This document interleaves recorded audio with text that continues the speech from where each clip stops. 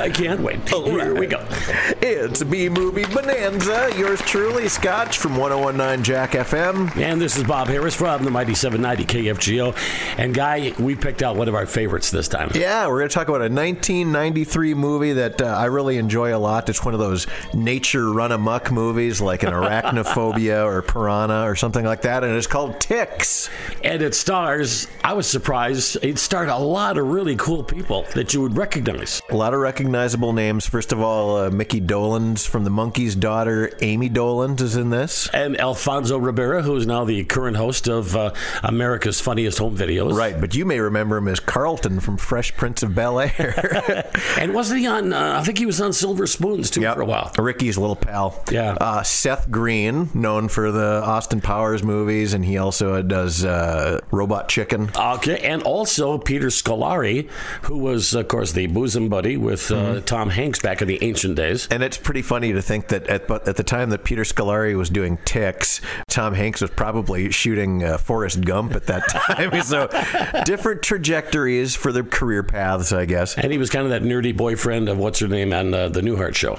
So anyways, this movie is about a troubled group of teenagers. They're led by these social workers to go on this California wilderness retreat, not knowing that the woods they're camping in have become infested by mutated blood-sucking ticks. And I say infested because that could have been an alternate title for this movie at one point. Actually, it was an alternate title. They were going to have that the first time around. I had a chance back when this came out in 1993 to actually talk with Amy Dolenz. First of all, she was shocked that anybody would want to talk about this movie.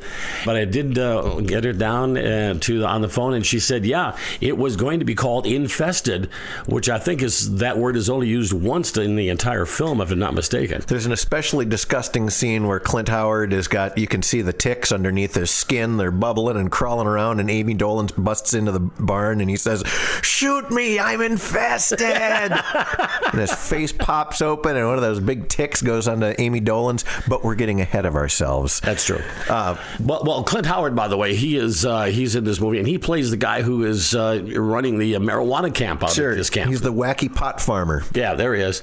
And he's enhancing the growth of the marijuana by using steroids. And these ticks are a byproduct of them using these steroids they get on these tick eggs, and gosh, some disgustingly good special effects in this movie. Slimy, goopy, pulsating skin, gross out latex and goo, which I really like instead of computer generated effects. You see some of these Sci-Fi Channel movies now, and they'll use, computer effects, even to just do the blood sometimes. You'll see the CGI in the blood after the fact. I like to know, even when it doesn't look that realistic, that at least the actors are interacting with this stuff.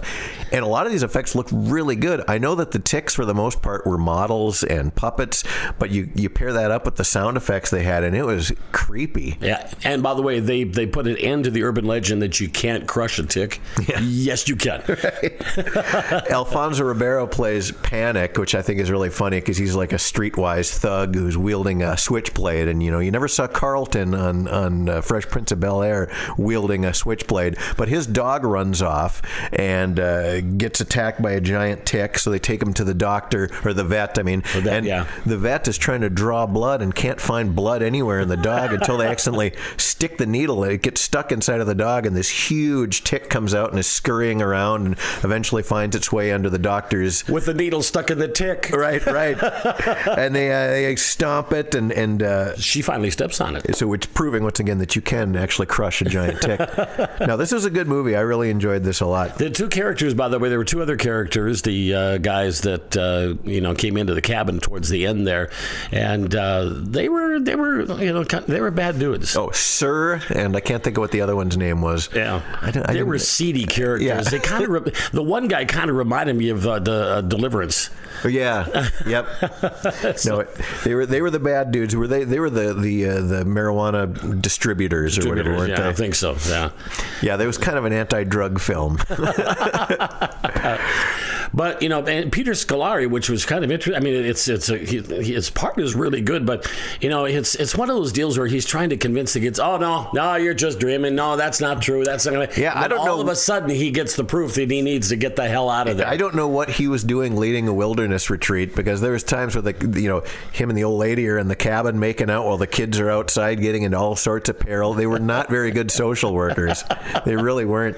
But this is the type of movie that I really enjoyed stumbling upon on VHS when I'd be perusing those video store shelves back in the day, and I was even more delighted when I would actually get it home and find out it was a good movie, because this is a really good creature feature. I saw it again now last night, the first time in many, many years. I've got it on VHS at home, but I was surprised how you're right, how good that ending was. I mean, I was held in suspense towards the end. I really was. Yeah, there's a really big tick by the end of the movie.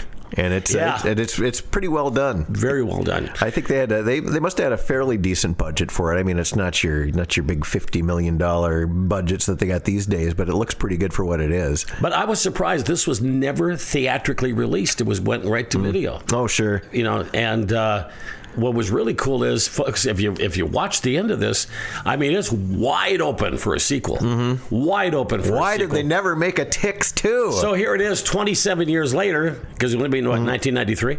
27 years later, and there's still no sequel to Ticks. See, I do remember seeing stuff about this in Fangoria magazine when I was young, and that was my source for knowing whether or not a horror movie would be worth seeing. And you saw a glut of this type of stuff on the video store shelves, and clearly a lot of it didn't make it to the theaters. But if you're looking for some good cheap monster thrills, this is one that's definitely worth watching. It's for true B movie buffs. This is a definite must see. Oh, absolutely. And by the way, I have to tell you that when I did have a chance to chat with Amy Dolenz way back in 1993 or 94, whatever it was. So you talked to her when this came out? Right after it came out. I found it on the store shelves. Yeah. Okay. And I told her, I told the folks over at the video store, which I forget what Premiere was called before they were Premiere, but it was whatever it was before they were Premiere. Yep. And they said, we have 2 copies. I said, okay, well, we're going to talk about this tonight. So then I called, and she says, they flew right off the shelves. She says, I can't keep them anymore. I called a couple of weeks later. She says, they come in, they go right out the next day. People want to see this movie, Ticks. It's that good. And she was really good about being in those genre pictures. I think when she first came out, she was in that Tony Danza movie, She's Out of Control. And then quickly she started doing movies like Ticks and Witchboard 2, and she was in Pumpkinhead. And yeah, Amy Dolenz is good. But again, the star power in this movie, it's just surprising how many of them went on to do other things. Just one other quick note, too. The sheriff in the movie? Yeah. Rance Howard. Oh, was it really? I think that's what it said. Rance Howard was played the sheriff, which he seemed to look a little bit younger than I expected. But that's Opie's and Clint Howard's dad. There you have it. B Movie Bonanza with yours truly and Bob Harris.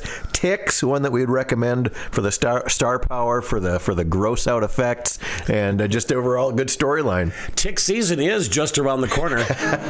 Yeah, I think anybody who's had a dog bring a tick in the house, you're able to kind of suspend your disbelief a little bit, because those suckers can get big and ugly. Oh, I'm Bob Harris from the Mighty 790 KFGO. And I'm Scott from Jack FM. That's your B Movie Bonanza. Thanks for listening, everybody. Tell your friends.